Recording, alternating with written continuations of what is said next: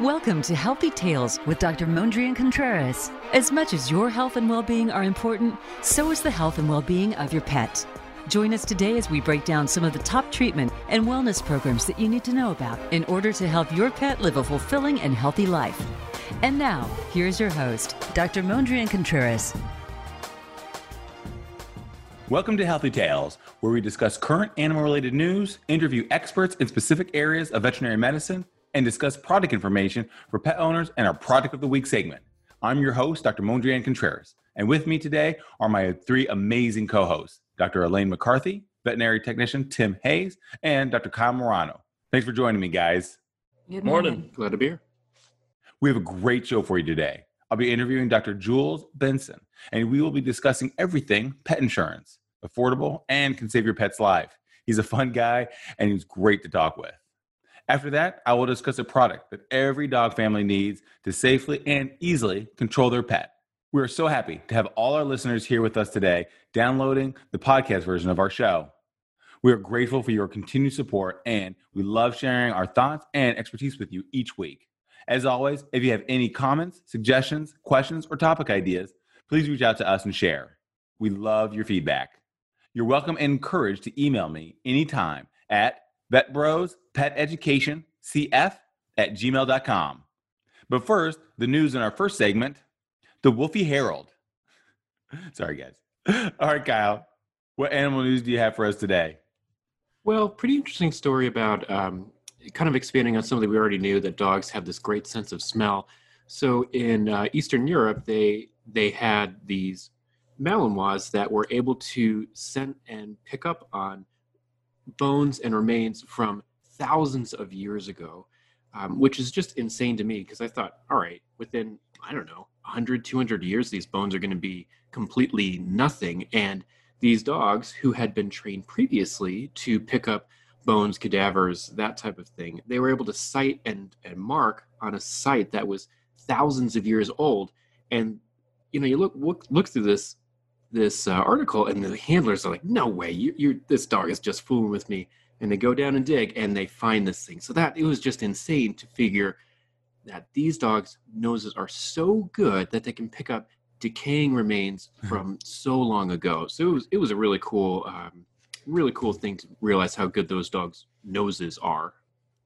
Yeah, it was super interesting. I mean, this study was really cool. It was like a research project. We see how successful these cadaver dogs can be in finding ancient ruins and ancient people. I mean, it was just cool how it was working. It definitely highlights how amazing their olfactory senses are. And some other things is, and just impressive of what they were able to find. Archaeology, to me, could be just a great life for dogs. It is so enriching. They go on amazing adventures. They'd be out in nature and on archaeological digs. The article did a great job of reminding us that at the end of how amazing dogs are and how helpful they can be to make they can make a significant impact. But they also mentioned a few things needed to make a successful dig. And so they need the right site, the right materials, and the right landscape. So again, even though dogs are amazing at, their senses are amazing at helping them find it, dogs are not like the end all be all and into archaeological digs. And so dogs again aren't perfect, and they require lots of training. But I was glad to see, obviously, how they reiterated this as far as, how pets should be used for these types of digs, what their impact can be, but also that you definitely need, a lot of other things to make these types of digs be, helpful. So it was very, very cool. Yeah, it's crazy to think not only are the bones old, but they're also like 3 feet below the surface. So it's not even just like they're just sniffing whatever is on the surface. They have to sniff below all that soil and dirt and whatever else is there too. Yeah, I mean, I don't know if people understand like how incredible. Yeah, that is. 3,000. My gosh, 3,000 years. That's so that's incredible. Just the power of what they're able to do is incredible. I love that article. Yeah, it got me thinking like, well, how? So then I'm totally the stats guy with this. So I had to look up. All right, well, what's the ratio? So somebody gave this analogy. Now, granted, take this with a huge grain of salt, because it's a Dr. James Walker from Florida State, which, all right. As a Gator grad, this is already discredited. You can't trust him. He gave the equivalent of something that we see at 100 meters the equivalent, so the dog's nose is so much better than ours that what we see at 100 meters, a dog would be able to see at 1,000 miles. And that's just insane to me. That's how crazy. Better their noses are than our noses. Jeez, they must have like sensory overload all the time. I don't even know how you could handle that. This article made me feel really bad for these dogs. Like, imagine being trained to look for cadavers and then realizing that there's cadavers under you at all. Yeah. That capable of Oh my God, they finding them? pass a cemetery. Yeah, like this dog, it's just constantly stressing out. It's like, there's a body under me. There's a body right here, right now. I don't know how old it is, but it's here. I smell dead people. Yeah, exactly. Yeah, that's right. The dog's nose are amazing. All right, Elaine, what do you got for us? So here to report the latest developments on the COVID-19 front. And this could be the most useful information I've given thus far, being your Healthy Tales COVID correspondent. But a beer company offered 3 months of beer to those adopting or fostering a dog during the coronavirus crisis from the Midwest Animal Rescue. And Corona beer has nothing to do with it, ironically enough. It is Busch Beer trying to replace the Corona name in your household and sponsoring this. Here we thought people were just adopting so many dogs during this time out of the goodness of their hearts or to be comforted by a furry friend, but it turns out these people just can't afford their own beer during this crisis. Reportedly, the first 500 people over 21 to adopt received a $100 prepaid debit card. Apparently, they claim that's enough for 3 months of beer, but like I said, we're in the middle of a crisis, people. Beer, that's not enough money to last for 3 months for beer. Hopefully, when the $100 runs out to the people and people sober up, they aren't surrounded by 17 dogs they accidentally adopted. And we would hate to have to see those animals go back to the shelter because they can't take care of them. Everyone needs to remember to adopt and drink responsibly. Yes. That being said, I'm just waiting for someone to sponsor Wine for Friends of Felines, and I'd be on board for that. Oh, Elaine, all over that, huh? That's right. Again, I love where their hearts are at. I really do. And I think they have their intentions are good. They're trying to get dogs adopted, raise awareness. It's catchy. And I'm sure it drew a lot of attention. Okay. I was wondering though, how do they gauge how much beer people can drink in, 3 months time? So I was wondering how they came up with that number.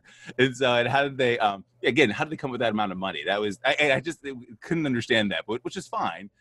It's obviously, again, a little concerning to have these types of gimmicks, though, right? Should we be concerned, about the type of people that would literally adopt pets for beer? And so that's that's always kind of where my thoughts go a little bit, playing a little devil's advocate here. I'm grateful.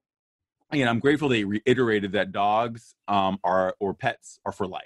It is a commitment and should not truly just be obviously adopted for beer.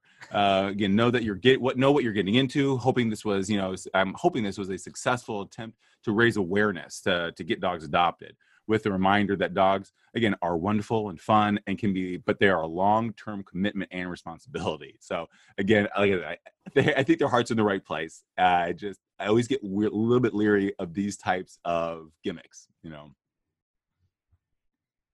right, Tim, what do you got? I've got an article from the New York Times entitled "It's Me or the Dog," and it tackles the age-old question of whether to share the bed with the dog or not.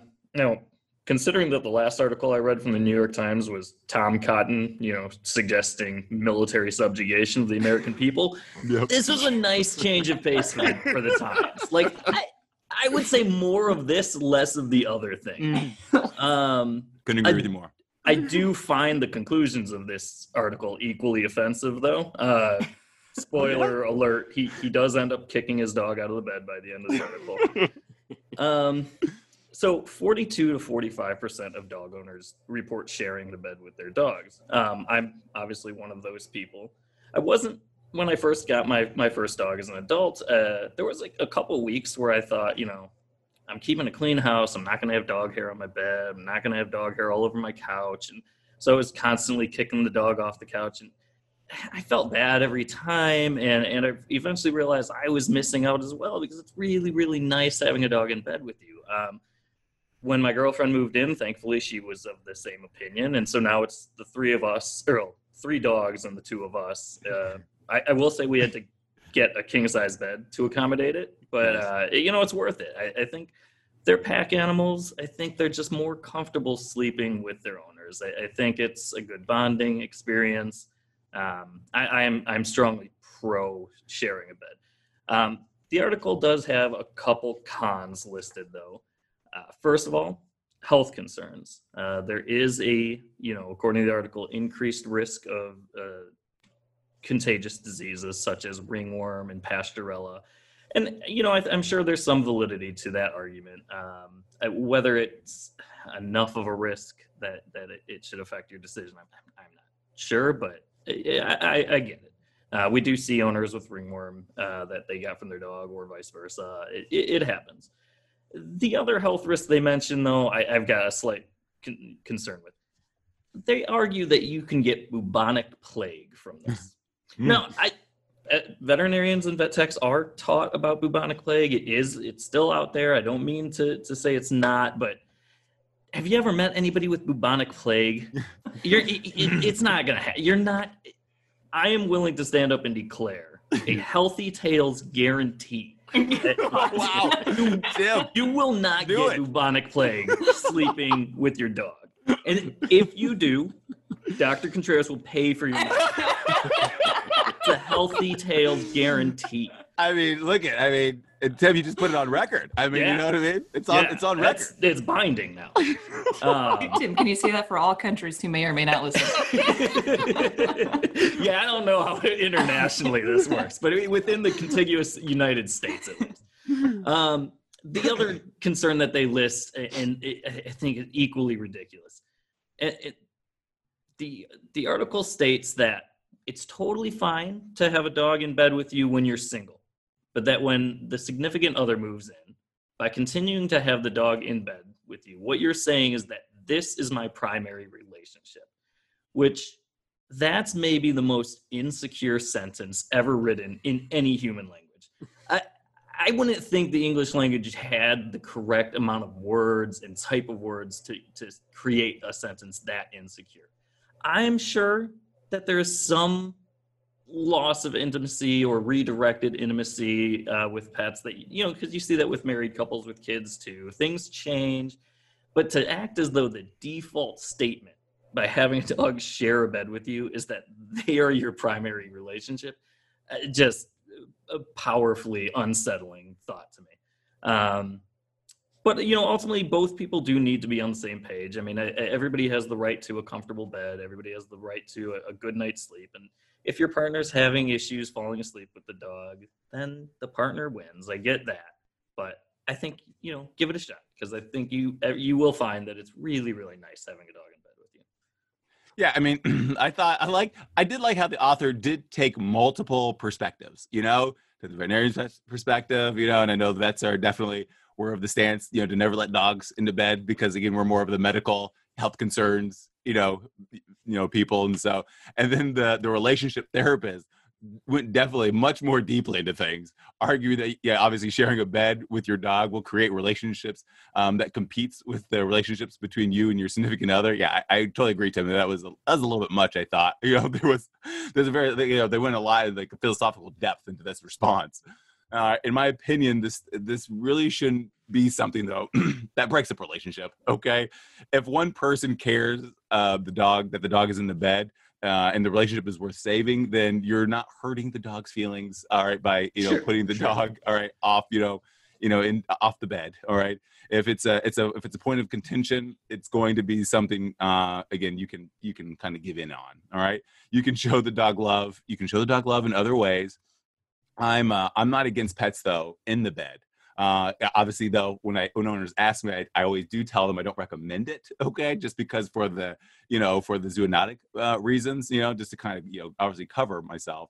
But medically speaking, you need to be obviously sure that your pet's on parasite control. Yeah, bacteria is gross, but honestly, if your dog, again, if you're on parasite control, your dog is clean. All right, it's probably fine. And so, fortunately or unfortunately, at my house, this will never happen. Okay, if anybody knows my wife. Okay, so my cat used to come on our bed all the time, but again, she would always sleep on our head. So I think that was the reason why the cat doesn't sleep on our bed anymore. Just got too hot. But also keep in mind, there are plenty of other ways to show your pet, that doesn't that doesn't want your pet in the bed anymore to show them love, there's always the couch, and for you and your dog, and obviously if if you want your dog on the bed so much, you're probably going to be on the couch for long term. So, but that's just another way, I feel like. So it was very cute. Sometimes veterinarians are, relationship therapists many times. And so this is an article that hit home because I've had this discussion with quite a few owners, whether it be the kids or the relationship. So this is good. These people just need to drink that Busch beer before going to bed, then they won't notice. Combine them all. Yeah. So listeners, I don't know if you caught that, but we at Happy Tails are going to stake our flag in the fact that you will not get bubonic plague, and Dr. Mondrian Contreras will pay for your treatment. And if you're having relationship troubles, Dr. Mondrian Contreras will also have you call in and walk you through your relationship troubles about the dog. I'm just saying, guys, all right, I'm an expert. All right, I deal with this all the time. All right. All right, guys. So thanks for keeping us up to date in animal-related news, everyone. When we come back, we will talk with Dr. Benson. You won't want to miss his incredible story and his mission to help save pets' lives. Stick around.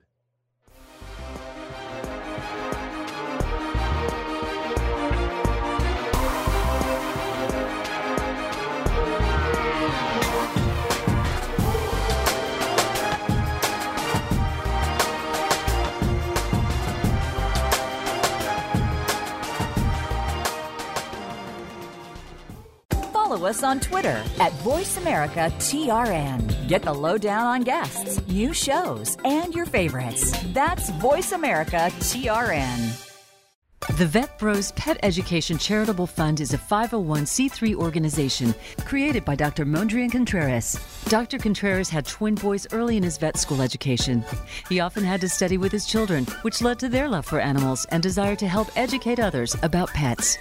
The Vet Bros Pet Education Charitable Fund stems from this love of animals and education.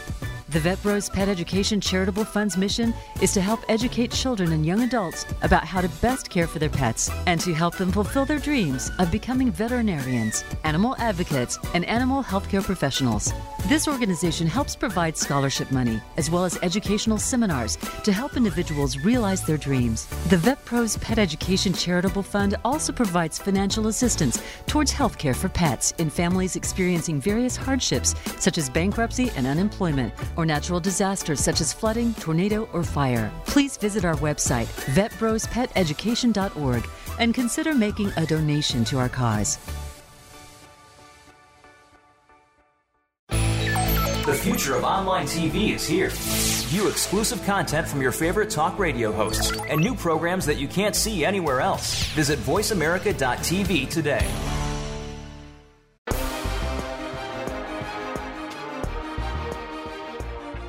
You are tuned in to Healthy Tales with Dr. Mondrian Contreras. We'd love to hear from you on our program today. Please call in to 1-866-472-5788. That's 1-866-472-5788. Or send an email to vetbrospeteducationcf@gmail.com. Now back to Healthy Tales.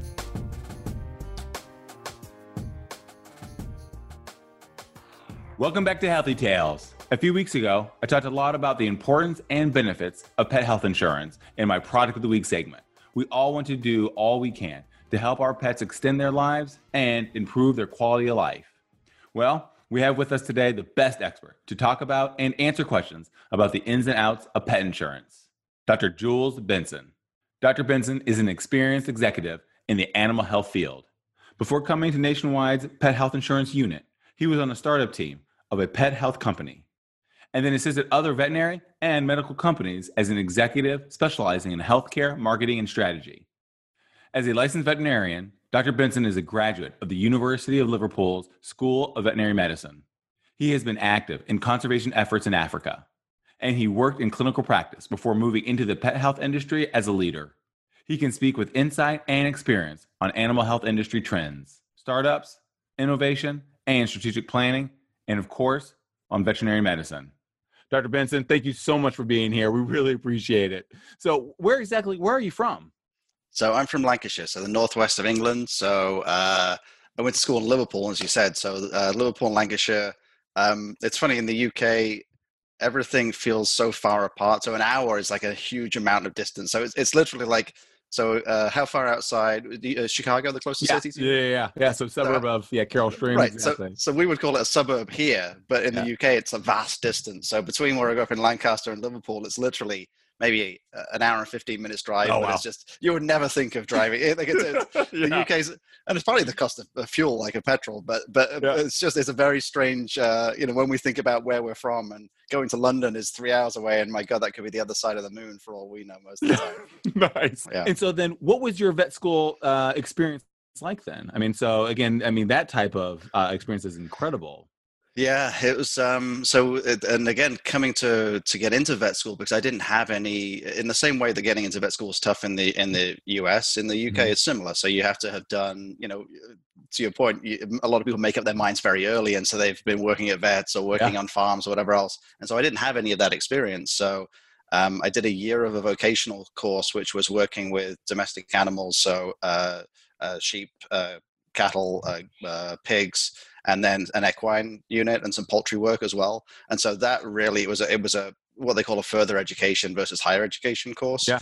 And that really gave me a grounding that I used, funnily enough, later on in a lot of the marketing and strategy work I did, because I did a lot of work around pigs and some work on cattle, and it's amazing how some of that stuff comes back to you. Yeah. And again, talking as a veterinarian, when I talk to other veterinarians who are swine specialists, it doesn't take much for you to be able to make that connection when you say, when you talk about a farrow and crate, or when you talk about, your experience of, injecting cattle or whatever else, it doesn't take much to make that connection and to have that shared experience. So that's been hugely valuable to me in my career as well. And so, so once you go after then, your vet school experience, though, then when you graduate, where do you go after that? Well, so it was different for me, because when I graduated, the irony being that I could work anywhere in the world except the US. So Liverpool was not at that time one of the 3 schools in the UK that were accredited by the Council of Education of the AVMA. So I had to take the North American Veterinary Licensing Examination.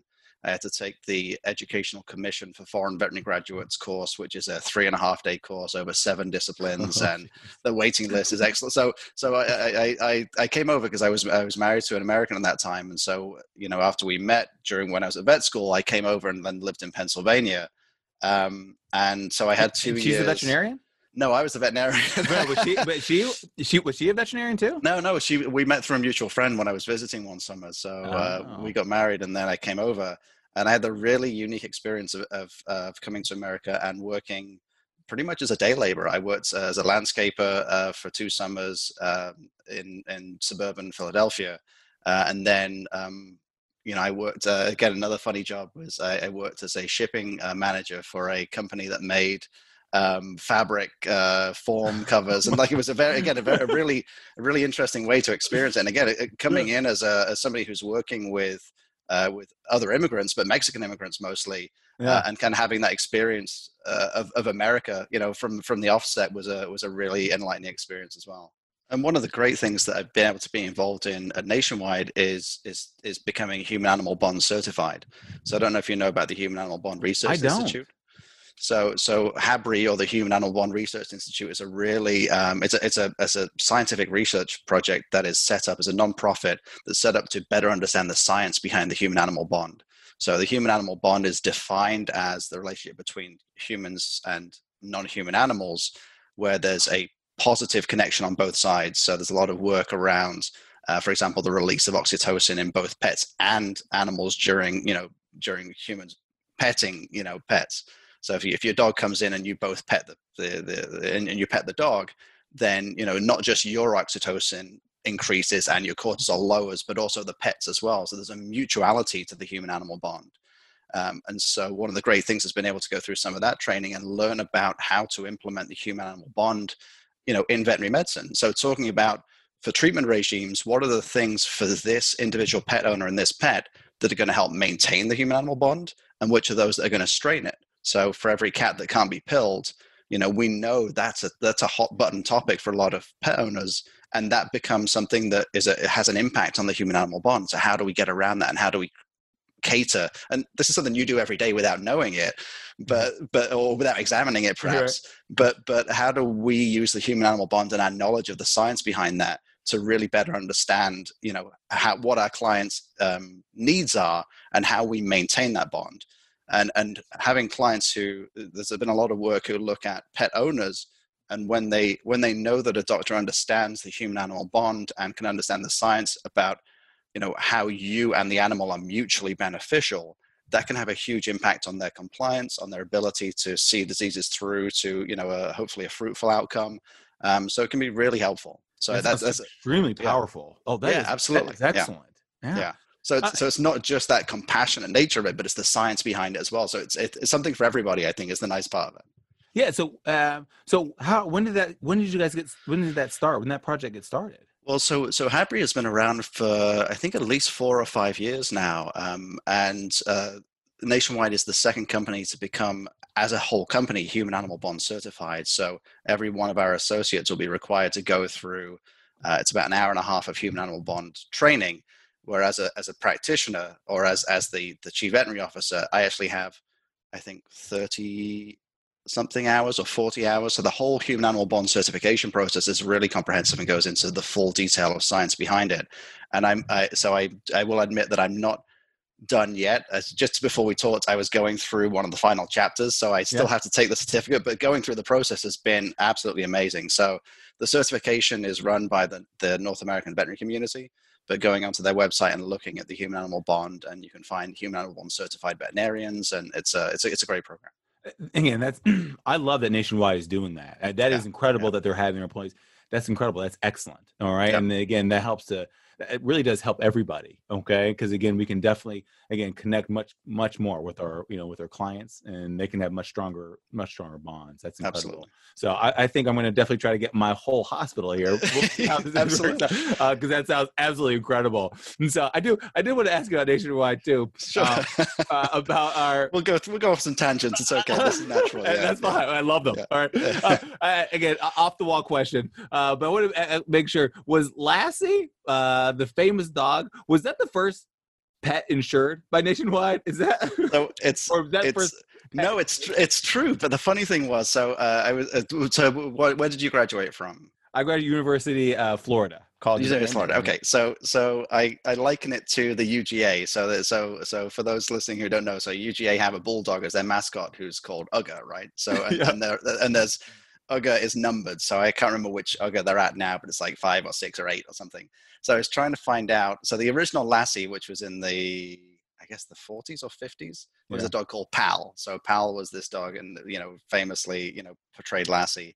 And the dirty secret behind Lassie, of course, is that while Lassie was supposed to be a girl, all the dogs who played Lassie were male because they were larger and therefore filled the screen more, I guess, was the idea behind it, because they're 10 or 15 pounds heavier. So I was trying to find out if there was a timeline or a hierarchy of which Lassie this was, but I couldn't find anything. So suffice to say that yes, Lassie, quote unquote Lassie, was the first pet that VPI at that time. So veterinary pet insurance was started by a veterinarian, with this view of trying to make lives better for veterinarians and pet owners by providing this insurance product. And VPI was the first to provide that in the US, and Lassie was indeed the first dog that was insured by VPI, which has now become Nationwide. Very cool. Okay. Our famous pup, Lassie. Absolutely. Yeah. Can you, again, you kind of hint on a little bit of the history because of Nationwide, because a lot of people don't know that Nationwide, I guess, does pet insurance. I mean, everybody knows Nationwide for all those other things, but, Nationwide doing pet insurance, I guess, how did that all come about? Well, so Nationwide has, funnily enough, so in the way that insurance works generally is that you have often have a brand name, and then you have an underwriter, so an insurance company that will have the money behind the scenes, if you like. So as far as VPI went, veterinary pet insurance, Nationwide had always been a partner in writing that insurance in most of the states in the US. So Nationwide was almost always a silent partner in the success of VPI and of pet health insurance in the US. It just wasn't, if you looked at the policy documents, it would say, for most states underwritten by Nationwide Insurance, but the brand name was VPI. So it's always been a really close relationship. But about 5 or 6 years ago, they rebranded. They basically, they decided, the Nationwide brand is so powerful, not that the VPI brand hasn't been great, but we think that we can serve more pet owners and more pets by rebranding as Nationwide. Absolutely. Yeah, that totally makes sense. And so, I wonder, you have such a great perspective on this, I think, that so because obviously, growing up in Liverpool, and being from England, they have how many people do you feel like in Nationwide, how many like in the United States have pet insurance versus like in England and in Europe or whatever? So the international perspective on pet insurance is really interesting. So the Scandinavian countries are actually some of the first countries to introduce pet health insurance. And in some of those Scandinavian countries, the number of pets insured, depending on which stats you look at, can be anywhere from 50 to 80%, like 80%. Wow. So in the UK, it's about 30% of pets are insured. And pet health insurance has been going in the UK for a little bit longer than it has in the US. And there are many, many more brands. I think there were 80 plus brands of pet insurance, whereas there's less than 20 here in the US. And so in the US, it's about 2% is the short answer. So about less than 2% of pets are insured at the moment. It is a growth industry. We're growing, about 20+% year over year. So that's great news. But 20% of 2% is still not very much. So we're still, yes. We're still always looking to, how can we, so veterinarians like you who see the value in being able to plan for those unforeseen financial situations, and or for wellness, because wellness is a big portion of what we do as well, and knowing that you have the ability to get your wellness care without having to worry about getting hit with a big bill, that's a big part of it as well for us. Yeah. So how do you feel like pet insurance, if you could describe it to most people, like how pet insurance works, how do you usually explain it to clients? So I think that the most common phrase that's used is peace of mind. So insurance is as a concept. I think a lot of people look at it as, if I pay this money in, I should expect to get this money out. And I always struggle with that concept, because obviously that's not how insurance works. And, if you look at your auto insurance, your rental insurance, or even your own health insurance, over a lifetime, you're probably not going to end up ahead. But the idea being that, if we're in the exam rooms, you told me before we came on that you had a case of a dog with an anal sac carcinoma, so which is a fairly, or can be a fairly aggressive tumor in a dog. And the worst thing that we have to do as veterinarians, and the worst situation you can be in as a client, is have to make a decision that's based on finance. So that it's that melding of financial and medical decision making, which is you're never going to reach, or rarely are you able to reach the outcome you want to reach if you're worried about, if your decision making is based on not just the best care for the pet, mm-hmm. but having to make those financial decisions as well. And we understand why people make them. It's not a castigation of people not being able to afford pet care. We know the cost of those things, but it's the ability to walk into that exam room and say, my beloved pet has an issue. I don't have to worry about the financial portion of it because I have the insurance. Let's just talk about what the best thing to do is from a medical perspective, and we'll see it through from there. So to me, that's the value in it, of the illness and accident portion. And then for the wellness portion, we believe that wellness is such an important part of keeping pets healthy and of ensuring that they're getting the things they need, whether that's, the top of the line flea and tick control, or whether it's, every, blood panel they need every other year, or is dental cleanings and cohorts. Like, those are the things that we believe shouldn't be forsaken. Just because we're talking about accident and illness insurance, there's still things that happen, and there's still some fluctuation in what we spend on those things. So having a way to kind of even that out, I think, could be really helpful for a lot of people. Yeah, I mean, when families come in, and it's so wonderful to have a situation where you are giving them, again, they're able to choose by what's the best medical advice, not the best financial advice, And so absolutely. That makes, again, it's just so much easier. I think that's the biggest thing for me as far as the difference in pet family lives. That's for sure. Well, and for you as well. So you and I went to vet school to be able to practice veterinary medicine, and the place that we don't want to be is to talk to a pet owner about, kind of going down this ladder of medical options just because there's a financial issue. And I say just because, but for many of us, that is an issue. Like, the finances are a very real consideration. That's not why we went to vet school. We would love to be able to apply the gold standard of medicine to every pet we see. And when you have a higher penetration of pet health insurance, again, we've grown up in the UK where it's a much more common occurrence. It makes a real difference. And, especially at referral medicine, when you have to refer something out, when things start to get really expensive, I think, again, that's something that if we're able to have a better outcome for a case by sending it out to a specialist, pet insurance is just a huge boon for that.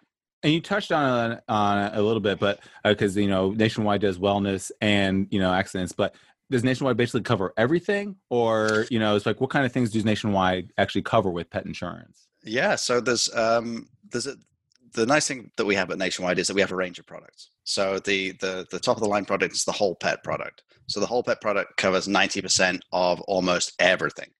So if the whole pet with wellness, it's 90% of your flea and tick, it's 90% of your vaccines, and 90% of your, adenocarcinoma. So, you'll be, probably familiar with some of the, as a large company, we have a lot of, people to look after us and what we say and make sure we don't say the wrong things. So to say that our URL for that product is bestpetinsuranceever.com, so it really is the highest level of insurance that people can get. And having said that, that does come at a cost. And we know that the cost of veterinary medicine is ever increasing, which is, right.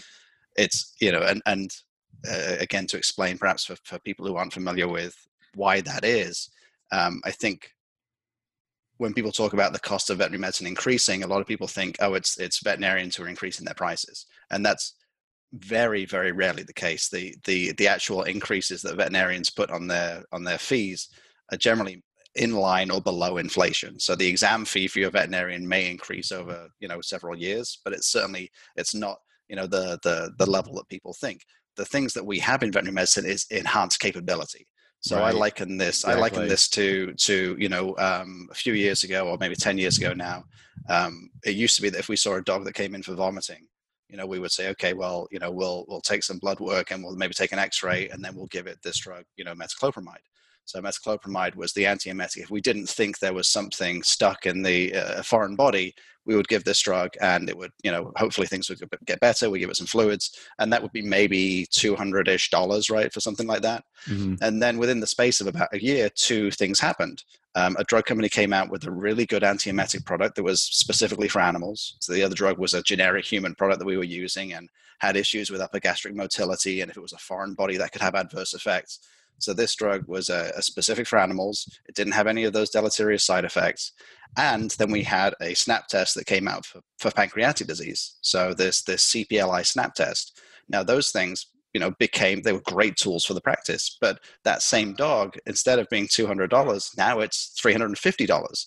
And we haven't changed how we're treating things. We're just seeing that we have enhanced capability to make things better. And that's the advancement of veterinary medicine is what's causing the increase in cost. So it's a great thing, but it comes at a cost. Oh, and that's perfectly. I could not have said that any better because you're exactly right.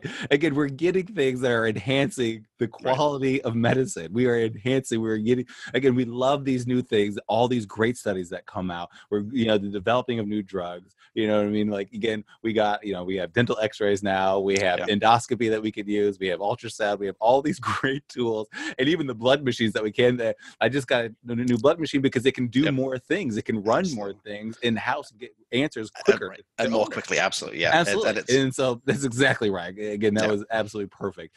And so, I think you kind of answered it already. So that's where people could go. Is that where people sign up? So they can go to petinsurance.com or bestpetinsuranceever.com. So petinsurance.com is the major site. So they can go there. And the other thing, so we have the Cadillac product, our flagship whole pet product, but there are also some other products which are have more limited reimbursement, but at the same time, there's a cheaper product. So trying to kind of create a range of products for, and the range of how much that could be varies so much depending on the type of pet and the geographic location and the type of product they choose. So, instead of giving, what it could be, I always just recommend people to go and take a quote and have a look and see what they think it is. And they'll find something that fits their budget. And what's, again, I will say I have been on there. So Lisa's she's amazing. Our Nationwide rep. but but I've been on the website. It's extremely easy, and it's actually kind of fun because we love going in there because you can choose all the different types of pets. You did all the different ages, cats, and it's actually a fun little tool to have that you guys have. So I think it's absolutely wonderful. And so, how do you feel that again? How many? Because there's a lot of I know there's a lot of pet insurance companies, and how do you feel Nationwide compares with everything? Well, so again, so bestpetinsuranceever.com, they wouldn't let us use that if that wasn't the case. Having said that, I think there are a lot of great options, and I wouldn't deride any of our competitors. I think different choices out there. Always encourage people to look at their options and to understand what it is they're buying. So we can talk about some of the biggest misconceptions or some of the biggest reasons for disappointment, and people don't always align their expectations with what it is they're buying. So things like pre-existing conditions, I think, are a big reason. For example, I think you said you saw a diabetic tonight. If a pet had come in and they knew something was wrong with their pet, so they bought a policy, and they say, okay, well, my pet's been had increased thirst and urination for 3 weeks, and they just bought the policy today. That's going to be a pre-existing condition because that pet's been showing signs of that condition prior to. So the best time, it's counterintuitive, but the best time to buy pet insurance is when your pet is healthy. The best time for us to buy life insurance is when we're in our 30s and healthy, and we get a better rate through that 20-year period. So it's a similar concept. Yeah, it's the best time. Again, I agree. So, it's the best, really the most important time for pets is usually when they're puppies, right? Puppies and kittens, the best time.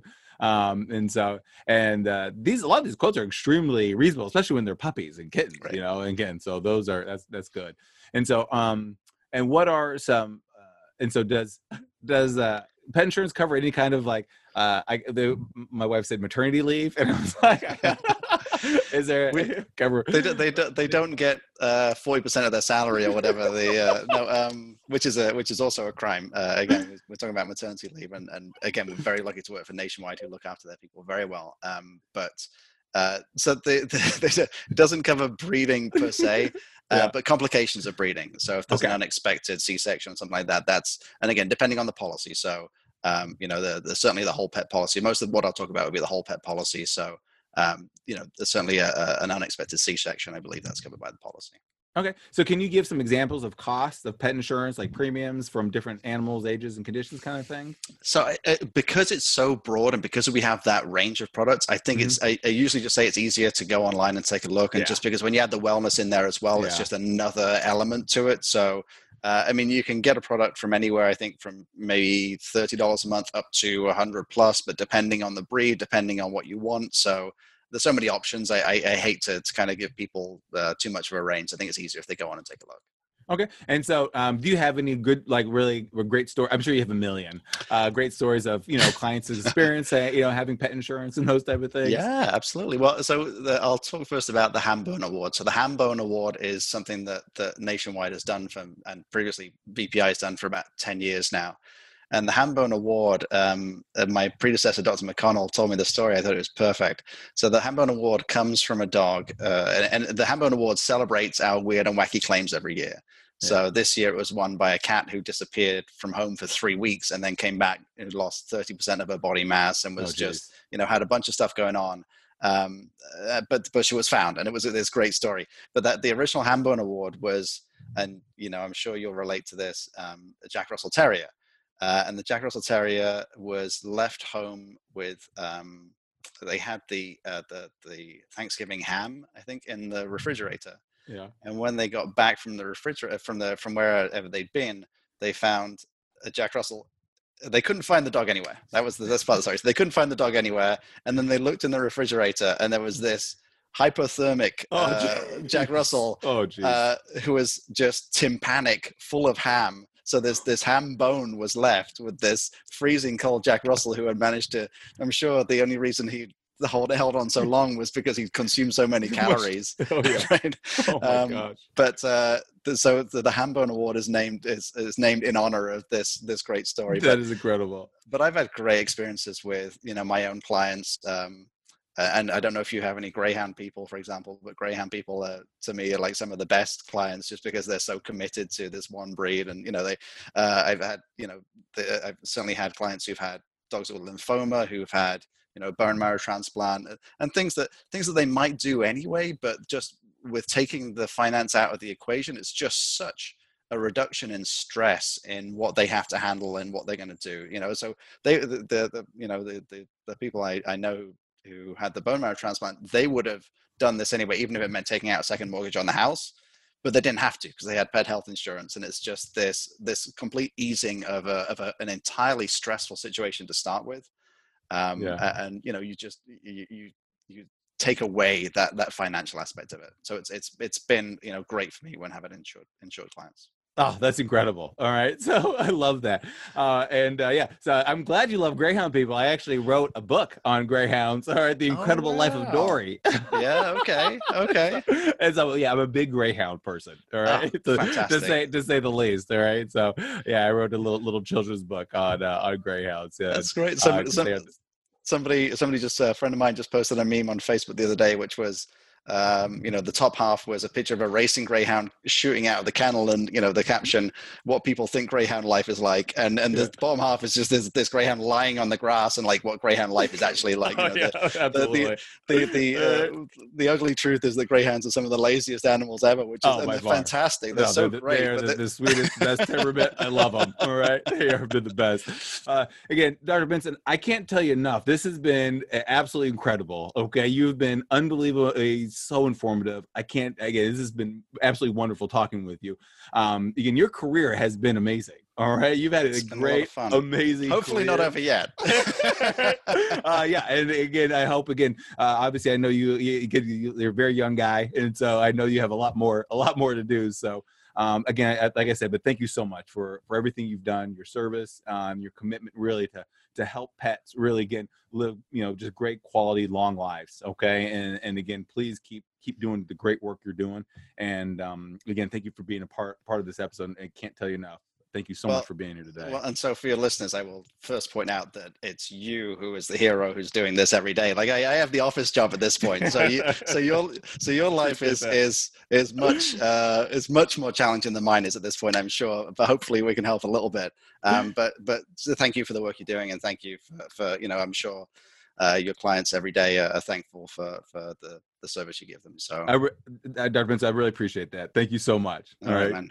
Appreciate it. All right. When we get back, we'll be talking about our product of the week. Stick around.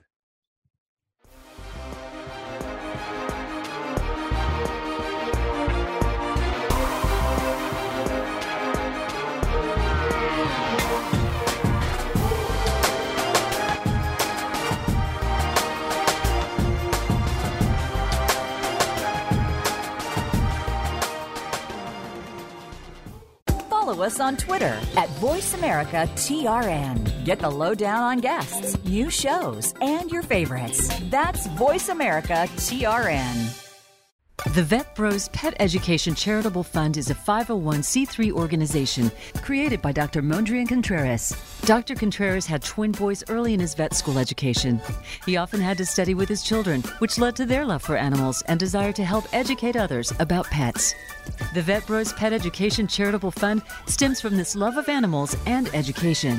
The Vet Bros Pet Education Charitable Fund's mission is to help educate children and young adults about how to best care for their pets and to help them fulfill their dreams of becoming veterinarians, animal advocates, and animal healthcare professionals.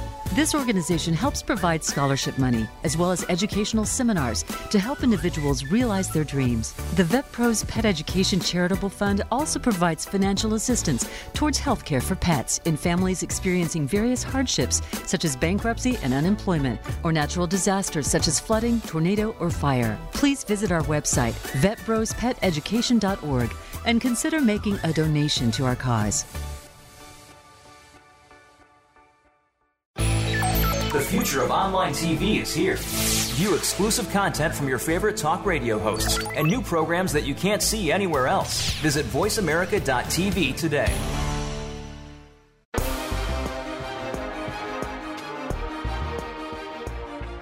You are tuned in to Healthy Tales with Dr. Mondrian Contreras.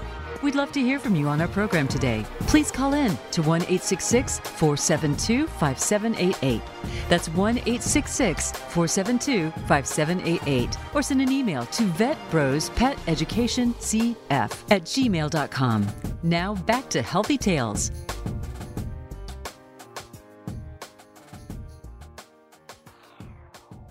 Welcome back to Healthy Tales. It's time for our product of the week. We love taking our pets for walks. It's great bonding time, it helps us and our pets get much needed exercise, and it can be great for proper socialization. One problem that often happens on walks, however, is that dogs can pull a lot, causing walks to be difficult or even turn into a hassle. None of us really want to be in a who is walking who situation. Here are a few important things to remember before I tell you about my product of the week. First, you don't want to pull on your pet's neck because it can cause them to choke. And prong collars especially should not be used on any dog, as these collars can cause serious harm to our dog's neck. I see so many owners with large dogs who have a difficult time controlling them. It looks like the owner is the one being taken for a walk. And to be clear, you don't want your dog taking you for a walk. In my experience, the best tool to help handle your dog in an easy way is the Gentle Leader. I'm a huge fan of these head collars because they are great training tools for our pets and it's extremely safe. I've met some owners who have voiced concern about pulling the dog's neck, but the gentle tug just helps to guide the dog. And in 20 years of being in the animal field and seeing the use of gentle leaders, I've never seen a documented case of any neck injury due to their use. I have seen very serious injuries with the use of prong collars and electric shock collars. Also, if you have ever seen a dog play tug of war, you will see how tough and flexible their necks are. We all know that cutting our dog's nails and cleaning their ears is not naturally easy, but with training and practice, these can be positive experiences. The same goes for walking your dog. A little bit of training and practice with the Gentle Leader can give you that great walk experience that you will both love for the rest of your life. Some clients have told me, when I put the Gentle Leader on my dog, they pawed at it. So I know he doesn't like it, so I didn't use it. Or, my dog is way too wild, especially when he sees another dog, it just won't work.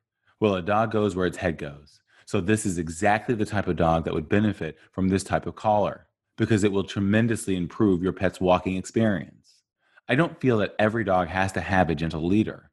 It's just that the majority of dogs would benefit greatly from having this tool for leash walking. This product is most successful when owners take the time and effort to acclimate their dog to the head collar. Most important, let's make sure our pets are on a safe leash when going for a walk. And in my experience, the happiest pet owners on the block walk their dogs with a Gentle Leader. So I recommend looking into this product of the week for your furry family member. Thank you so much for joining us today. Special thanks to my three amazing co-hosts, Dr. Elaine, Dr. Kyle, and veterinary technician Tim, and to my expert guest, Dr. Jules Benson. I want to thank you, our amazing listeners, for your support, and please continue to give us feedback at vetbrospetEducationCF@gmail.com, or download us on demand, and please rate us on iTunes. We hope you join us next week, where we give you more great tips to help you unleash your pet parenting power.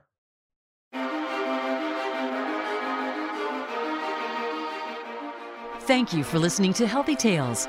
Please join your host, Dr. Mondrian Contreras, for another edition of the program next Wednesday at 6 a.m. Pacific Time, 9 a.m. Eastern Time on the Voice America Variety Channel. Here's wishing better health for you and your pet.